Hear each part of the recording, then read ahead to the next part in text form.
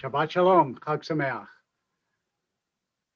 I want to just begin by talking about how beautiful the service has been this morning. It's a strange thing to observe it and see it through a screen, but even so, even with the limitations of not being in person, I really felt the warmth and the beauty of the music and the people and all of you, of course, who are joining us from everywhere that you are joining us. And I want to begin this morning on Shmini Atzeret and Shabbat by talking about the idea of this holiday in a different way. And in order to do that, I need to bring you back to Sukkot for a minute. On Sukkot, as you know, you carry around the lulav and the etrog, which is a very strange thing. It is unlike any other celebration that exists in the Jewish year. You walk around with a long green branch, actually several branches, and the Jewish equivalent of a lemon, and you chant things. But there is in this a hidden tikkun, a hidden healing for some of the sins of Jewish history. And if we understand this tikkun, we will understand yet another reason why Shmini Atzeret leads so beautifully into the Yizkor, the memorial service. So take a walk back with me a little bit and remember that in the Torah, there are a few great sins that the people commit. The best known is the golden calf. There is also the rebellion of Korach. But the one that convinces God that they are not yet ready to go into the land is the sin of the Meraglim, the sin of the spies. Moshe appoints 12 spies to go into Eretz Yisrael, the land of Israel. Two of them, Yehoshua and Caleb, come back not only with positive reports of the land, but with positive reports of the possibility of taking the land. But the other spies do not. They come back and say, the people are as giants. We felt like grasshoppers next to them. We're scared. And that lack of faith in the land that God had promised doomed them to further wandering. But I want to remind you of the words that are used by the spies about the land. In the charge that they are given, they're asked, Hayesh ba'etz, are there trees there? V'lakachtem mipri haaretz, and take of the fruit of the land.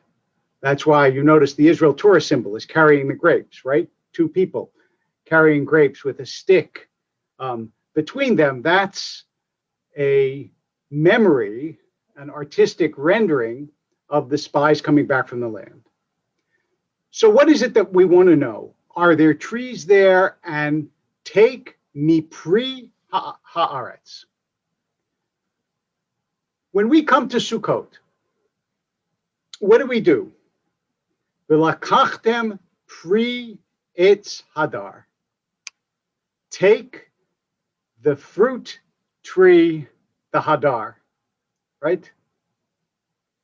And that's part of the lulav.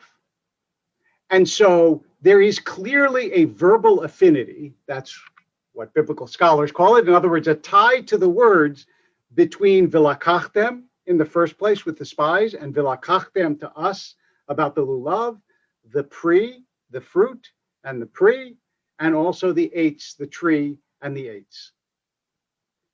And in that sense, because the lulav and the etrog are products of the land of Israel, we are saying we acknowledge the fertility of the land that God has promised. And that is the beginning of the tikkun, that we, like the spies of old, realize that it is a good land. But Shmini Atzeret, remember, is the time when, after all the sacrifices were offered, God wanted the people to stay a bit longer. Shmini, an eighth day. The normal unit is 7. This is the 8th. So what is God saying? I want you to stay a little longer than normal, to the point where you even disregard the fruits of the land just to appreciate your possession of the land. Because Shmini Atzeret is a celebration that has its culmination in the temple and the gathering in Jerusalem, which is only possible when we're in the land. What does all this mean? It means that we took what the spy said one step further. Not only does the land yield beautiful fruit, but even on the days when we don't hold that fruit, right? Because by Shmini Atzeret, we have already gotten rid of the lulav and the etrog. We did that on Hoshana Rabbah yesterday. But even though we have gotten rid of it, we still cling to the land. The spies could only see the goodness of the land, but they were afraid of the land itself. We not only see its goodness, but we love the land.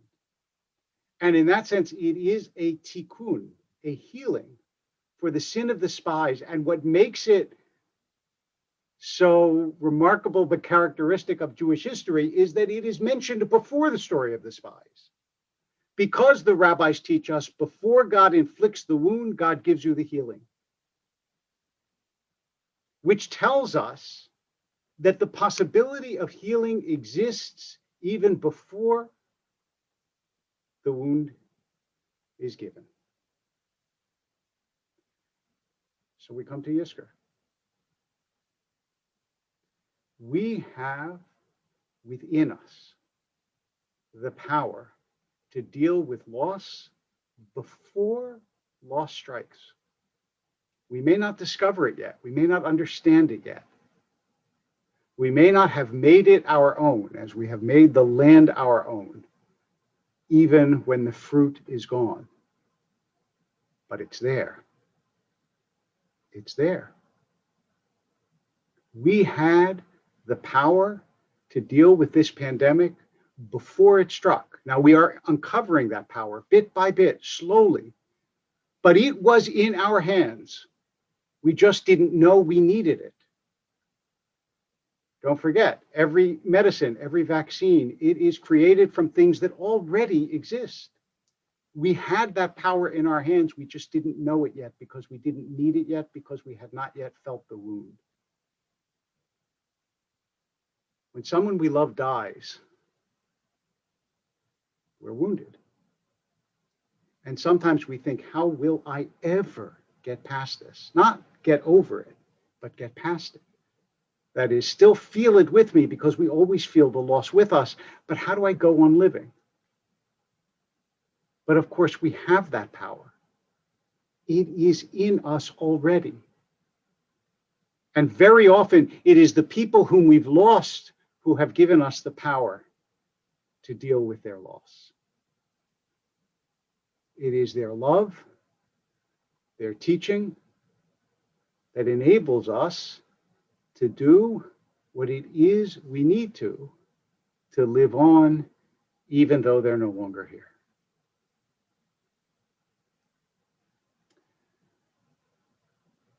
As a rabbi, I have had the honor and the privilege of presiding over many funerals where people all of a sudden realize, as they speak about the person whom they've lost, how much they have taken for their own lives and how much that learning will enable them to continue to live even in the absence of the one whom they love. That's part of the lesson of Shmini Atzeret. It is the 8th day. It's after it has happened. After you have to deal with the loss.